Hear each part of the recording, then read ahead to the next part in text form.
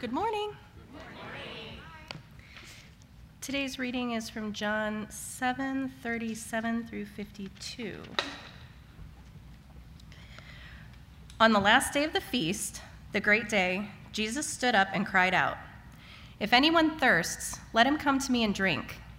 Whoever believes in me, as the scripture has said, out of his heart will flow rivers of living water." Now this he said about the Spirit, whom those who believed in him were to receive. For as yet the Spirit had not been given, because Jesus was not yet glorified. When they heard these words, some of the people said, "This really is the prophet." Others said, "This is the Christ." But some said, "Is the Christ to come from Galilee? Has not the scripture said that the Christ comes from the offspring of David and comes from Bethlehem, the village where David was?" So there was a division among the people over him. Some of them wanted to arrest him, but no one laid hands on him. The officers then came to the chief priests and Pharisees, who said to them, "Why did you not bring him?" The officers answered, "No one ever spoke like this man." The Pharisees answered them, "Have you also been deceived? Have any of the authorities or the Pharisees believed in him? But this crowd that does not know the law is accursed." Nicodemus, who had gone to him before, and who was one of them, said to them, "Does our law judge a man without first giving him a hearing and learning what he does?" They replied, "Are you from Galilee too? Search and see that no prophet arises from Galilee." This is the word of the Lord. Good morning. You guys doing well? Outstanding. Good to have you with us. Welcome to Desert Breeze Community Church. I want to welcome those of you that are on YouTube Live right now. Thank you for joining us. And Believe is our current teaching series. We're working our way through the Gospel according to John. And the title of this weekend's message is What You Need Most. If you have your Bibles, you can turn to John chapter 7. We're looking at verses 37 through 52. Also grab your sermon notes out. Let me begin by saying what you think you need may not be what you really need. What you think you need may not be what you really need. And the reason I said that is because we often confuse felt needs with real needs. Do you guys know the difference between felt needs, real needs? Felt needs are often symptoms, and real needs are root issues that are the cause of those symptoms. I mean, for instance, let me give you a couple statements here that are true. I believe they're true because I understand what the Bible teaches, but it's there on your notes, up on the screen probably behind me. All human problems are symptoms. All the sin and suffering on this planet Earth are symptoms, and our separation from God is the cause. Our rebellion against God is the cause. That makes sense? So what do we need to do? Help people get reunited with God, to know God. Here's another statement that's true for those of us that are believers. Most of our problems after being reconciled to God are symptoms of our failure to think out the implications, the deep implications of the gospel in every area of our life. So whatever problems you might have as a believer, it's because you're failing to take the truth of who Christ is and what he's done for you and apply it specifically to where your heart is most restless or wherever you have the most of your problems. Because his truth will bring freedom to our lives. Let me give you kind of some examples of the difference between felt needs and real needs. Felt need, I need to get my kids to behave better. Real need, I need to see more clearly how my Father in heaven lovingly parents rebels like me. Felt need, I need to be a more generous person. Real need, I need to be captivated by the generosity of the Father in giving his Son for me. Felt need, we need to resolve our marriage problems or we will crash and burn. Real need, we both need to be overwhelmed by the unconditional love and liberating truth of the Father for us. Felt need, I need to stop being so uptight, anxious, and worried. Real need, I need to rest in my Savior's perfect love, infinite wisdom, unlimited power that is always working for my good and His glory. Felt need. I need to stop waking up grouchy in the morning. Real need. I guess I'll just have to let her sleep in.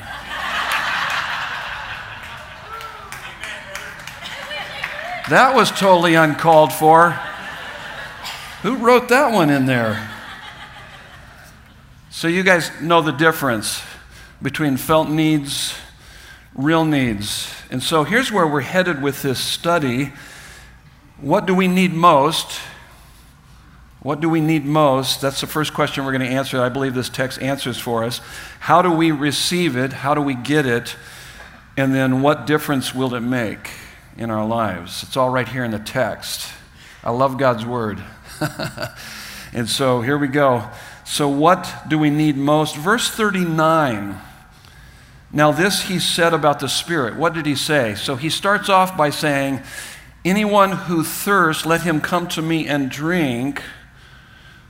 For whoever believes in me, as the scripture said, out of his heart will flow rivers of living water. That's what he just said. And then he goes on to explain what he's talking about there in verse 39. He says, now this he said about the Spirit, whom those who believed in him were to receive. So he's just saying, this is all talking about the work of the Holy Spirit in our lives. For as yet the Spirit had not been given. That's odd, because I remember reading in the Old Testament where the Spirit was working in people's lives. For as yet the Spirit had not been given, because Jesus had not yet been glorified. Okay, we'll talk about that. We'll kind of work through that. But here's what we need most. Here's what you need most. Here's your first fill in the blank on your notes. To be reconciled to God. That's what you desperately need most. This world is alienated from God because of our sin. We have rebelled against God. And so we need to be reconciled to God. Look at verse 39 again. At the very end of that verse, he says, because Jesus was not yet glorified. So what does that mean when Jesus is glorified? Well, John 12:23, we know throughout the Gospel of John, John constantly talks about the glorification of Jesus. And Jesus says right here in John 12:23, the hour has come for the Son of Man, that is himself, to be glorified. He's talking about his death. He's talking about dying on the cross for our sins. In John 12:32, Jesus said, when I am lifted up from the earth, I will draw all people to myself. What does that mean, being lifted up? It means that he's going to be crucified for us. So in essence, he's reconciling the world to himself. That is, all of those that would believe in him. Listen to 2 Corinthians 5:17 through 18. Maybe you're familiar with the first verse, 17, 2 Corinthians 5:17. Those that are in Christ have become a new creation. Old things have passed away and all things have become new. And then he continues on and says, all this is from God, who through Christ reconciled us to himself and gave us the ministry of reconciliation. So not only have we been reconciled to God through the blood of Jesus Christ, now we're able to share that with others, that they can be reconciled also to God through the blood of Jesus Christ.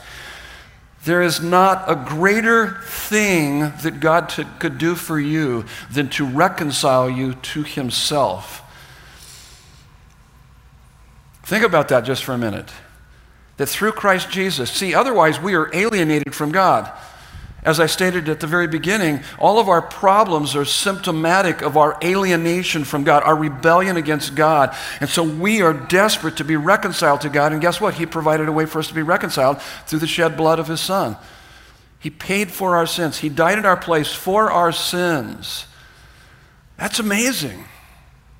So if you've put your faith in Jesus, you are now reconciled with God. That's your greatest need. That's the greatest need of people on this planet. There is nothing greater that God could do for you than to reconcile you to himself. And that was his work he did for us. All we need to do is put our faith in Christ Jesus. So what do we need most? To be reconciled to God. Here's the second thing we need most also. I think it's right here in the text. to be given the presence of God. So it's one thing to be reconciled, but it's altogether another. This is an added benefit, is that we have the presence of God. And so verse 39, once again, let's go back to that verse. Now this he said about the Spirit. So anytime you read about the Spirit, it's talking about the presence of God.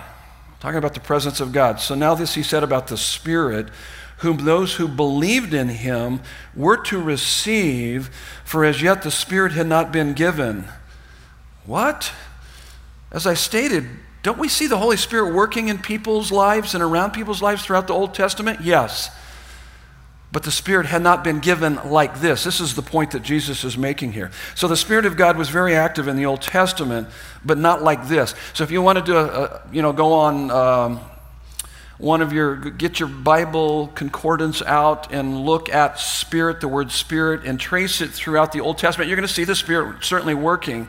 But what Jesus is saying, not like this. Not like this. You haven't seen anything yet. What I have in store for you is so much better. And so here's what we need to understand, is that the same divine glory that would have been fatal to Moses on contact in Exodus 33:20 now comes into the hearts of those pardoned by Christ. It tells us in 2 Peter 1:3-4, his divine power has given us everything we need for life and godliness through the knowledge of him who has called us by his glory and goodness. The next verse talks about how we are partakers of his divine nature. This is crazy. And so when you read through Scripture, we continue to work our way through the Gospel of John, we see the disciples receive the Holy Spirit in John 20:22. Jesus breathed on them and said to them, receive the Holy Spirit. This is post-resurrection, okay? So he breathes on them, they receive the Holy Spirit. And then we see the disciples are baptized in the Holy Spirit in Acts chapter 1. He says to them, before he ascends to heaven, he says, you will be baptized with the Holy Spirit not many days from now. And then, of course, you see that happen in Acts chapter 2. Quite a phenomenon. Now, many theologians would call this the second experience with the Holy Spirit. So we receive the Holy Spirit and then we're baptized with the Holy Spirit. I would agree with him. So you can receive the Holy Spirit and you can have the experience of being baptized in the Holy Spirit. And I would agree with him, but I would take it a little bit further. I believe that the second experience with the Holy Spirit should be an ongoing experience. And as it tells us Paul tells us in Ephesians 5:18, maybe you're familiar with this verse, he says, do not be drunk with wine which leads to debauchery. Debauchery is just a kind of a life out of control or under the influence of alcohol. But be filled with the Holy Spirit. Be being filled with the Holy Spirit. Live under his influence. Let him guide and direct and empower your life, is what he's saying. And so when you think of that, always think about living in the presence of God. Anytime it talks about the Holy Spirit's work, think about this. Living in the presence of God. So when we talk about the Holy Spirit, it's not when we talk about being baptized in the Holy Spirit, being filled with the Holy Spirit, it does not mean we get more of the Holy Spirit, but that he gets more of us. And so it is learning how to live in the presence of God. Now, the Bible begins with God walking in the garden in the cool of the day and interacting and talking with Adam and Eve. So what did we lose when Adam and Eve failed, and what did Jesus come to restore? That we could live in the presence of God. That we could have interaction with God, that we would know God. That we could experience what I call the manifested presence of God, not to be confused with the omnipresence of God. There's a difference between the two. We all know that God is omnipresent. Psalm 139 makes that very clear. But we're talking here about the manifested presence of God. So when God came back walking in the garden in the cool of the day, Adam and Eve hid. They were not hiding from the omnipresence of God. They were hiding from the manifested presence of God. So think about that, manifested presence of God, living in the presence of God. Now, let me give you an illustration that kind of helps you to understand the difference between omnipresence of God and manifest presence of God. If I said there is a multimillionaire in this service, not just a millionaire, a multimillionaire, maybe pushing up towards a billionaire. And so his presence is among us, right here. But if he got up and began to give every person $100,000, every person in here gets $100,000, he begins to hand it out to every one of us, he would be manifesting his presence. He would be making his presence known. Let's wait for a minute to see if a multimillionaire wants to manifest his presence.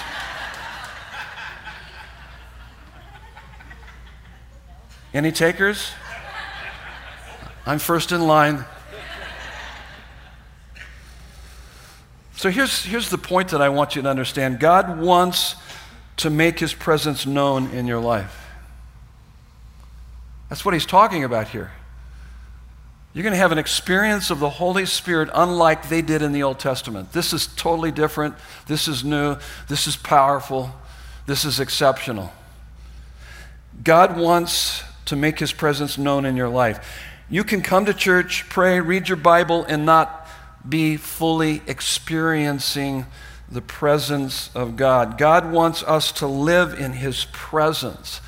I happen to believe this is the best part of the Christian life. Not only have we been reconciled to God, but we can live in the very presence of God. We can have interaction with him. We can know him. We can enjoy him. We can experience him in our lives. Regardless of whatever we're doing throughout the day, we can experience the presence of God in our lives. God wants us to live in his presence. God wants to work in you and through your life to lead and empower you in ways beyond what you could ever do yourself. This is what he's making available to us. Now, some of you only experience God's presence once a week when you come to church. Some of you don't even experience God's presence when you come to church because it has become more formality than reality. And I'm just telling you, you're missing out on the best part of the Christian life, living in the presence of God.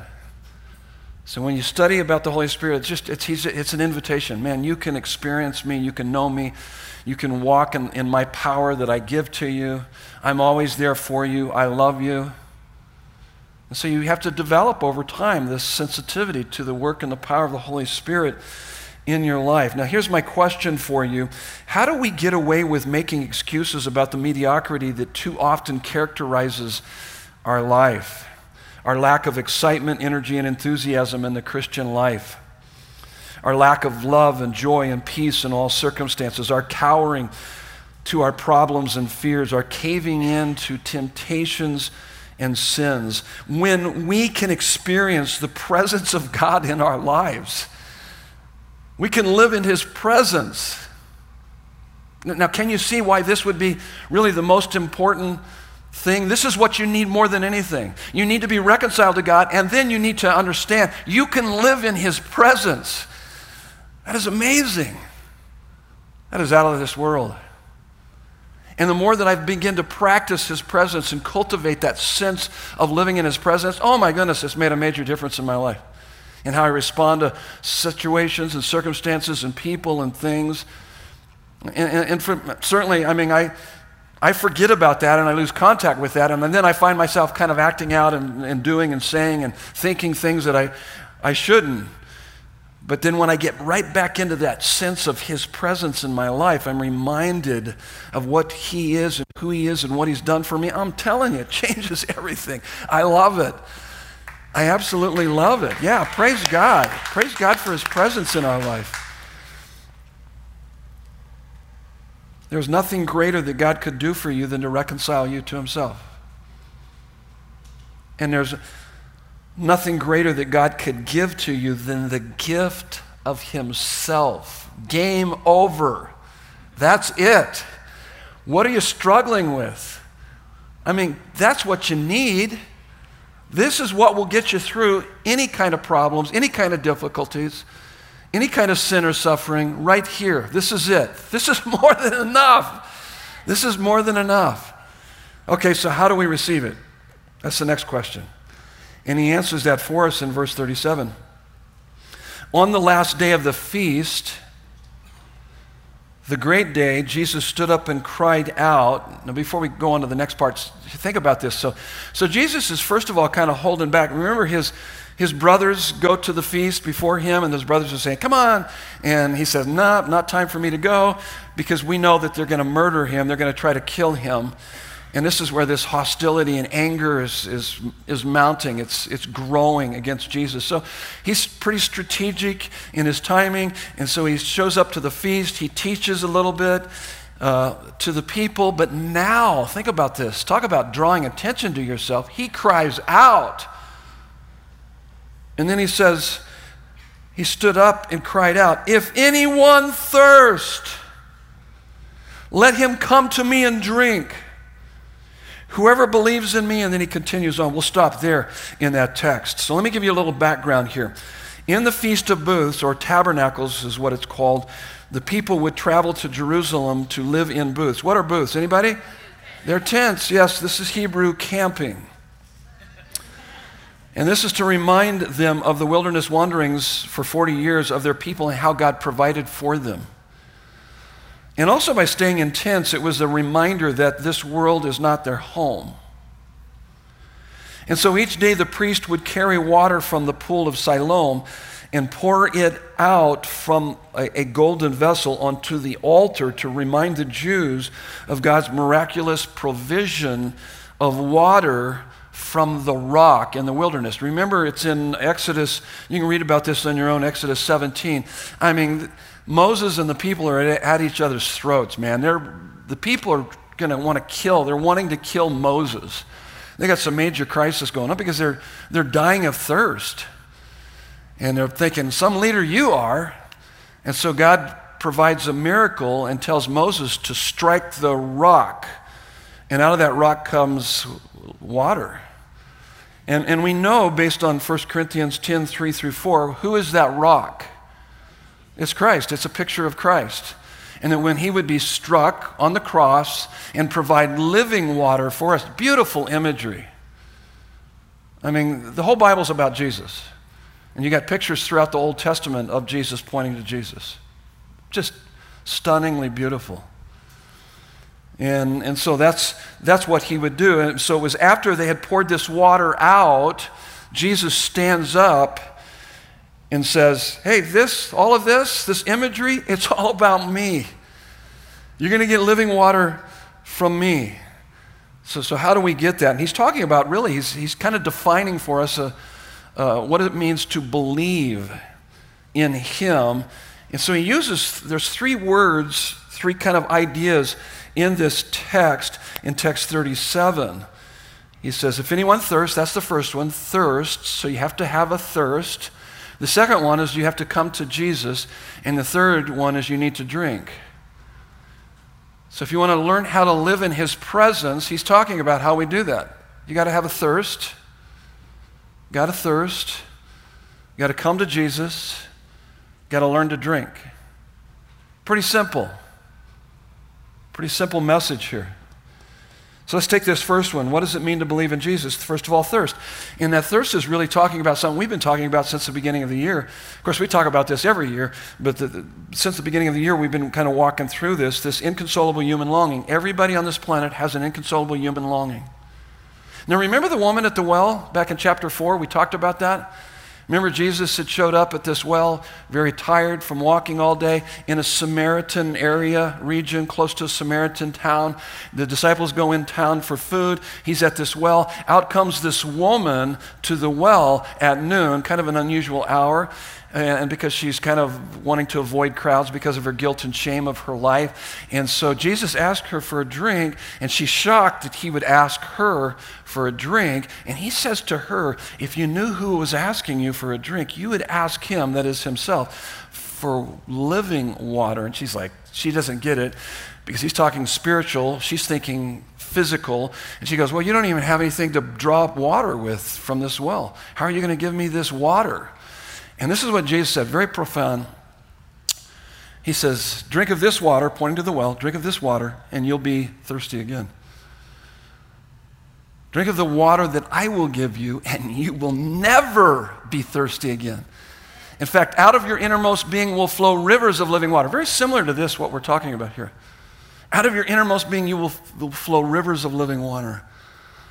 And it's almost as if we could write over every achievement, every accomplishment, every acquisition, every career pursuit, every marriage, every child, everything in this world, everything created, we could write over it. Drink of this water, you're going to be thirsty again.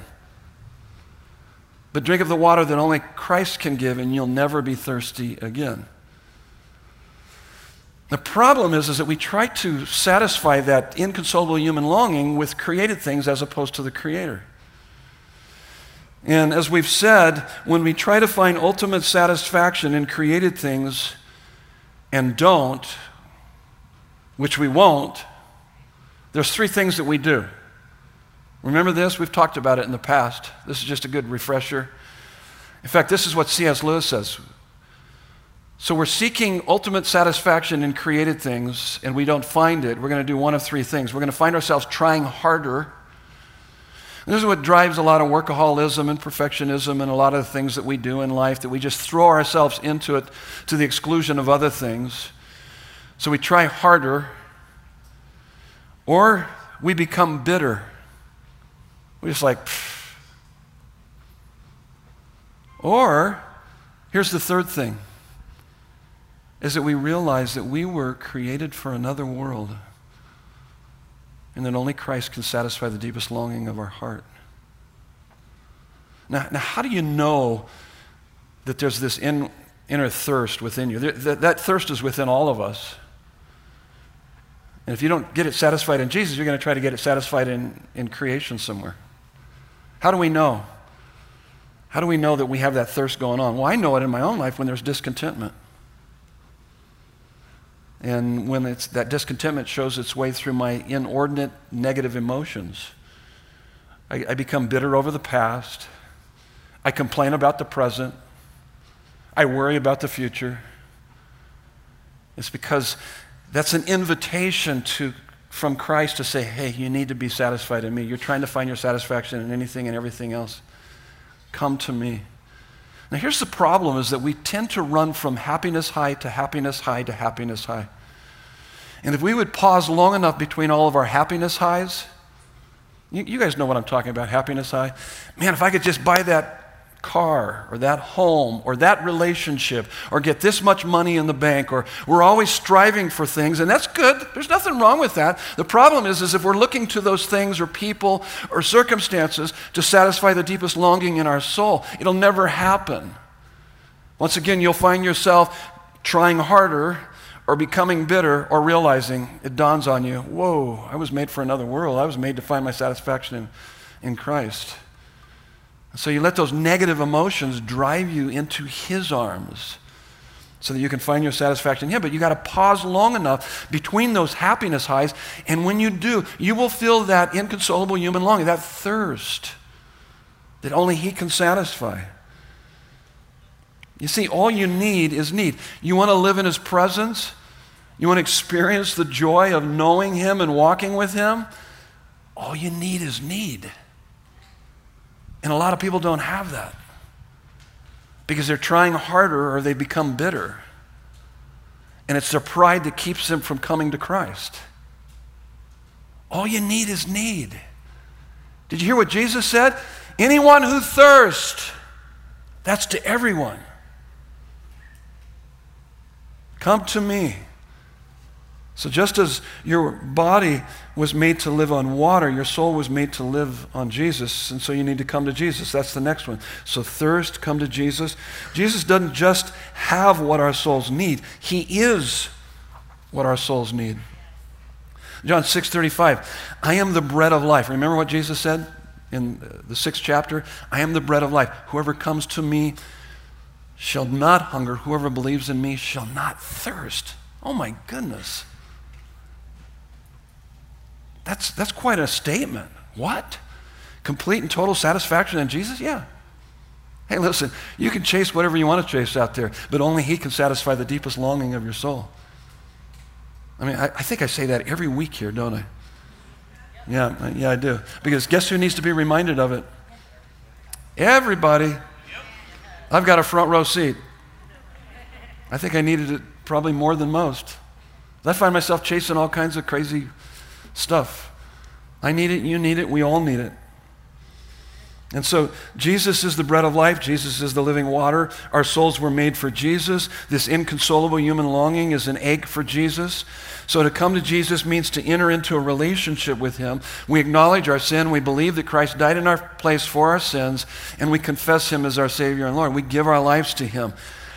It's about spending time with Him, interacting with Him. It's living in the manifested presence of God. That's what we're talking about here. Okay, you said the prayer, you got dunked in the tank, maybe you signed the card, said, yeah, I committed my life to Christ, but it's more than that. It's knowing Him, it's interacting with Him, it's having a relationship with Him. That's what it means to come to Jesus. Living in the manifested presence of God. And then what you've got to do, this is where we struggle. We've got to learn how to drink. That's the third. So thirst, come to Jesus, drink. This is how we cultivate living in the presence of God. Now, you guys know what the GR is up there on the, it's not up there yet.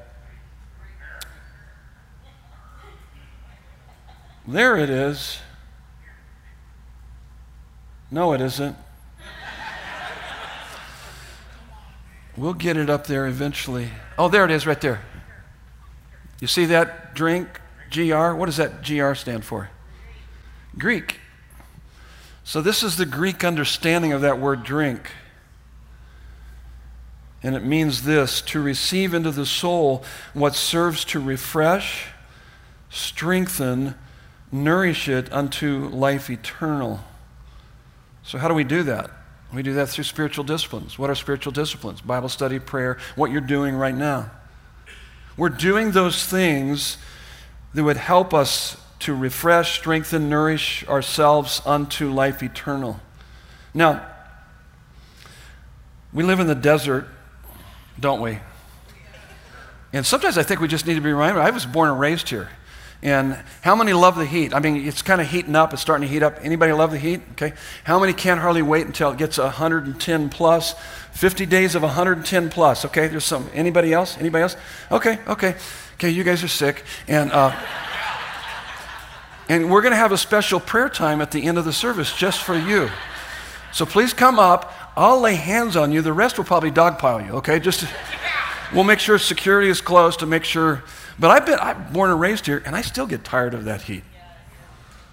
I mean, around August and then September, it's like, is this stuff ever going away?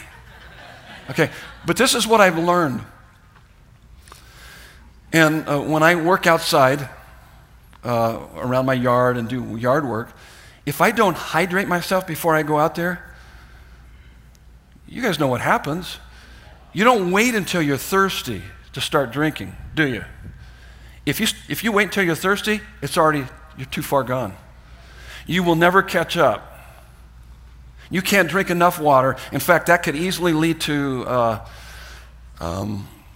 heat cramps, heat exhaustion, that's the next level up, and then heat stroke where it will take you out. Heat stroke will kill you. Your whole body just shuts down because it's overwhelmed. But here's the point. You don't start hydrating yourself when you're already out there in the heat of the day. You do it before you get out there. And the same thing is true in our spiritual lives. I'm telling you, there's a heat wave coming into your life spiritually. And you better be hydrating yourself right now. You better be drinking from the living water. Because you're not going to survive it. It will take you out. It'll flat out take you out. And so you got to be drinking every day. And then when the heat of circumstances and people and the things in your life begin to bear down on you, You can endure it. You can get through it because you're hydrated. You're drinking from this river. The Holy Spirit is empowering you and strengthening you and with you. So don't wait to hydrate yourself before it's too late. In fact, what does that mean to drink? I think the best commentary for Scripture is always Scripture. So let's just kind of walk our way through Psalm 63, 1 through 5. Let's take a minute and kind of unpack this and see if this represents you. Do you feel this way? Are you experiencing this with your relationship with God? This is what would be called drinking. Drinking from this river. It says, "Oh God, you are my God. Earnestly I seek you." The word earnestly means I get up early and I'm pursuing you as the priority, the passion of my life. My soul thirsts for you, my flesh faints for you, as in a dry and weary land where there is no water. So he's speaking kind of physically, but also spiritually. Life is a dry and weary land. It's a desert. And what he's saying here is, this is a desire for God that exceeds all desires. So that's where it starts. So if you are thirsty, you come to Christ and are drinking, it starts with this ferocious desire. And you begin to see that he's more desirable, he's more satisfying than anything else in life. That's what you see in that first section. Look at verse 2.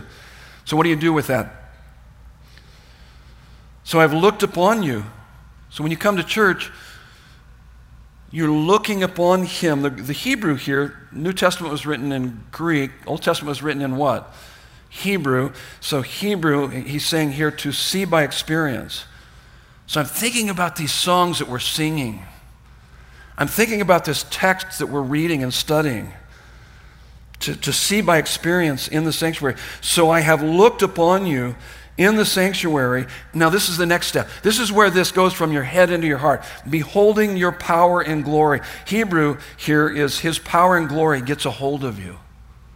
So as you're reflecting on who Christ is and what he's done for you, then as you reflect more and more, before long, it gets a hold of your heart. You're drinking it in. It satisfies those deep longings in your soul. This is the truth of God becoming real to your heart. And then look at verse 3. Because your steadfast love is better than life, my lips will praise you. I hear him basking in the love of God, which is better than life. What does he mean that it's better than life? He's just saying no romantic love, no married love, no friendship love even comes close to this love. And he's basking. So when do you take out time to just bask in the love of God? Oh my goodness, God, no one loves me like you. Oh my, when that gets a hold of my heart, it chases away all the fears of my life. Lord, let it get a hold of me. You just think about it. I lay in bed at night going to sleep, thinking and basking in his love. Oh my, God, thank you for sending your son to die in my place for my sins. Oh my goodness. While I was still a sinner, you died for me. Oh man, Lord, thank you. I think about that. I tell him how much I love him. I worship him. I experience his love. That's drinking. It's worship, prayer, adoration. And notice the result, verses 4 and 5. I will bless you as long as I live. And in your name I will lift up my hands. My soul will be satisfied as with fat and rich food, and my mouth will... Did you notice that? I like that. When we were in Sedona here about a week or so ago, that would describe a lot of our eating habits right there. Okay? My soul will be satisfied as with fat and rich foods. How many, when you go on vacation, you like to eat at nice places, restaurants, things like that? How many tend to bring that home with you and continue to do that, okay? Okay. But that's what he's saying. I said, oh my goodness, there's a satisfaction. It's just like having a meal at a great restaurant. And my mouth will praise you with joyful lips. I mean, he's lost in love, wonder, and praise. Does that ever happen to you? Because if it does, it's because you're drinking. You're experiencing his presence. C.S. Lewis puts it this way: we delight to praise what we enjoy because the praise not merely expresses but completes the enjoyment. It's appointed consummation. So you can tell people that are, when someone's enjoying something, they praise. Woo, is that good? Yeah, oh my goodness, that's amazing. So if you're not doing that as it relates to God, it's probably because you're not enjoying him. Praise will be just the natural overflow of that. And that's what he's saying. That means that you're drinking. You see, worship and praise is enjoying of God's presence in your life. It tells us in Psalm 22:3, God inhabits the praises of his people. And what does that mean? It means that he dwells in, he lives in, he makes himself known, he manifests his presence. Worship and praise is an indispensable part of living in God's presence. You're drinking in all that God is for you. So, what difference will it make? This living in the presence of God. Look at verse 38. Whoever believes in me, as the scripture has said, out of his heart will flow rivers of living water. He's telling us this is the difference it will make. When you live in the presence of God. Now notice that he says, as the scripture has said. This is a promise throughout scripture. That's your next fill in the blank. This is promised in scripture. We have 110 people in our How to Study the Bible class. Isn't that crazy? It's pretty amazing. And so people are wanting to know how to connect with God through Bible study, prayer. But there was someone in the class a couple of weeks ago, they were saying, we were talking about, why is it important to study God's Word? And this person said, because if you don't know God's promises, you can't take them to the bank. You can't claim them. And so you need to know God's promises so that you can live in the reality of those promises. But if you don't know them, you're on your own. And so this is promised in the Bible. And here's just a couple places, but let me just read this one, Isaiah 58:11. Listen to what it says. This is beautiful. And the Lord will guide you continually and satisfy your desire in scorched places. That sounds like here in the summertime. Doesn't it? Yeah. In scorched places, and make your bones strong. And you shall be like a watered garden, like a spring of water whose waters do not fail. That's such rich language. I mean, you could just take a verse like that and just take it with you throughout the day and just enjoy it. So, this is promised in Scripture that out of your heart, that's your next fill in the blank. Now, the word heart is used close to 900 times in the Bible. I would say it was really an important word, okay? And so what is the heart? It is the control center of your entire self. It is the storehouse of our commitments, deepest loves, most foundational hopes that control our thinking, feelings, and behavior. In fact, let's put up that heart chart up there on the big screen. So here's, I haven't seen this for a while. But take a look at this heart. So the Bible, 900 times it talks about our heart. This is what our heart is. And it says in 4:23 of Proverbs, above all else, guard your heart. Above all else? Yeah. Yeah, because it determines the direction in your life. It determines how you're going to feel and behave in response to life circumstances and people and things. Guard your heart. So Matthew 6:21. So here's our thinking. We tend to focus on felt needs. Like, man, I got to stop thinking like that. Oh, I'm just bombarded with all these negative thoughts. So we're trying to correct our thoughts, or we try to change our feelings. I shouldn't be feeling like this. We condemn ourselves for our bad feelings, anxiety and anger and depression, or our actions. Oh, man, I lashed out. I shouldn't have done that. That was wrong of me. Those are felt needs. Here's your deepest need. What are you treasuring? Because it tells us in Matthew 6:21, where your treasure is, that is where your heart will be also. The reason why we have negative thoughts and feelings and actions is because of what we're treasuring. You want to change your thoughts, feelings, and actions? Change what you're treasuring. It's a problem with worship. We are what we worship. We are what we love, and we worship what we love. So change what you worship. Now think about this. If you worship anything more than you worship Christ, when that thing that you're worshiping more than Christ is lost, you're not just going to be sorrowful, you're going to be in despair, and it's going to have an impact on your thoughts, feelings, and actions.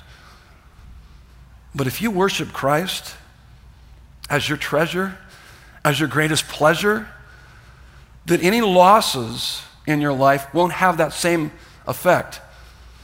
You'll be sorrowful, but you'll never be in despair because you will always have what you most want, and that's Him. That's why the Bible says, love the Lord your God with all your heart, soul, mind, and strength. Why is that? Because you can be content in all circumstances if you're doing that, because you will always have what you most want, and that's Him. But if you put anything above Him, so goes your heart. You want to change your thoughts, feelings, and actions? Change what you worship. And live in His presence. Believe me, it will make a difference in your life. And so that's why He says, out of your heart, here's the next one, will flow rivers of living water. So water quenches your thirst, rehydrates you physically, cleanses your body, refreshes and invigorates you. So I think that Paul answers this for us. So what does that look like? If I'm living in the presence of God, what does that look like? Well, look at Ephesians 5:18 through 21. We'll have it up on the screen here. And remember the verse where it says, and do not get drunk with wine, for that is debauchery, but be filled with Spirit. So we're talking about, once again, Spirit, living in the presence of God, be filled with the Spirit. Notice the first one here. This is what will happen in your life. Addressing one another in psalms, hymns, and spiritual songs. He's talking about edifying and healing community with others. Your life becomes a source of refreshment, strength, nourishment for others. So here's my question for you. Are you a fountain to people, or are you a drain? Do people feel refreshed around you or sucked dry? If you're living in the presence of God, you will refresh others. Here's the next one. Look at verse 19b. Singing and making melody to the Lord with your heart. You will have a song in your heart from the delight of living in God's presence. The presence of God will no longer be a concept, it will be a reality. And the joy of the Lord will overwhelm the rejection around you. You can take criticism. You don't have to fish for affirmation anymore. You don't have to only hang out with people who like you. I mean, you can actually love your enemies when you're living in His presence. And then the next one, verse 20, giving thanks always and for everything to God the Father in the name of our Lord Jesus Christ. This is a life of thanksgiving to God always and in everything. There goes boredom. No more boredom here. This is contentment. This is a contentment that your best days can't give you and your worst days can't take from you. Now listen, you're going to have good days and bad days. I would rather have them both living in the presence of God. Make sense? And then 21, submitting to one another out of reverence for Christ. This is a pouring out of your life in service to others. Why? Because Jesus emptied Himself on the cross so that we can live in His presence, so that we can be full. And therefore, out of that fullness, I can empty myself so that others may be full in Christ. Now, the next part of this you can study on your own. I filled in the blanks for you. Actually, there are no blanks, okay? They're just points. But let me just walk through it. So here's the barriers that will keep you from it. You see it in the rest of the text. Don't let divisiveness, scoffing, elitism, intimidation, false teaching keep you from the living water. That's what we see happening with these people. The answer was right in front of them, and they miss it. The Messiah is right there to satisfy them, and they miss it. The answer was right in front of them. The guard said it, verse 46. Listen carefully to what Jesus is saying. And then Nicodemus said it in 51. Look closely at what Jesus is doing. And if you come to Christ, as it says, John 7:37, 38, if anyone thirsts, let him come to me and drink. Whoever believes in me, as the scripture has said, out of his heart will flow rivers of living water. Let's pray. Let's prepare our hearts for communion this morning. So, Father God, there's nothing greater that you could do for us than to reconcile us to yourself, and there's nothing greater that you could give to us than the gift of yourself. You have accomplished both of these through the sending of your Son to die in our place for our sins as we now celebrate in communion.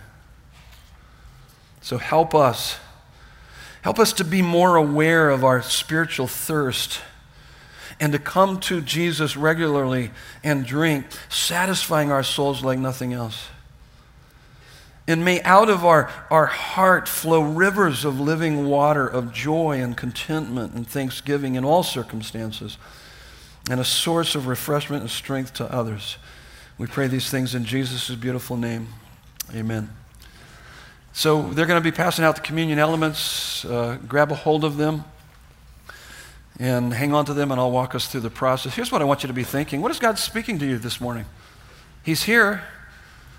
He wants you to interact with Him. He wants you to know Him. Maybe if you've never given your life to Him, you want to, first of all, acknowledge your sin that separates you from Him, because you need to be reconciled back to Him. And He's provided that way for you. Acknowledge your sin and believe that Christ died on the cross for your sins, and then confess Him as Savior and Lord. And at that moment, you've entered into a relationship with the God of the galaxies. And just, what is God speaking to you this morning? What does He want to say? How does He want to transform your life?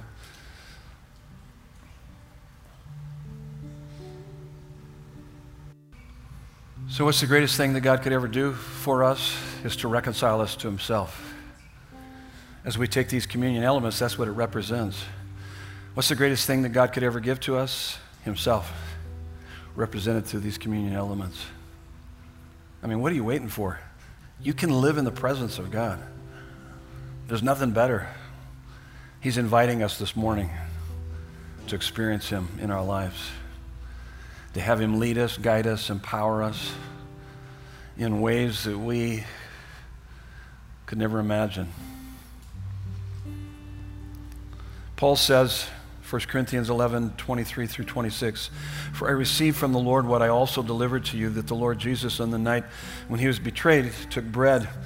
And when He had given thanks, He broke it and said, 'This is my body which is for you. Do this in remembrance of me.'" Let's eat together.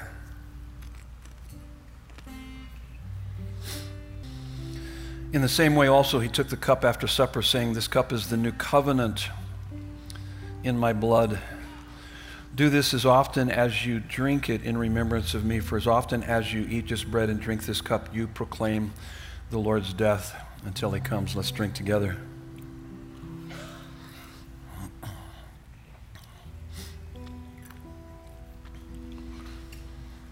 Next weekend, no condemnation. We're going to talk about one of my favorite stories in the Gospel of John. It's the woman caught in adultery. Oh my goodness. Jesus' response is out of this world.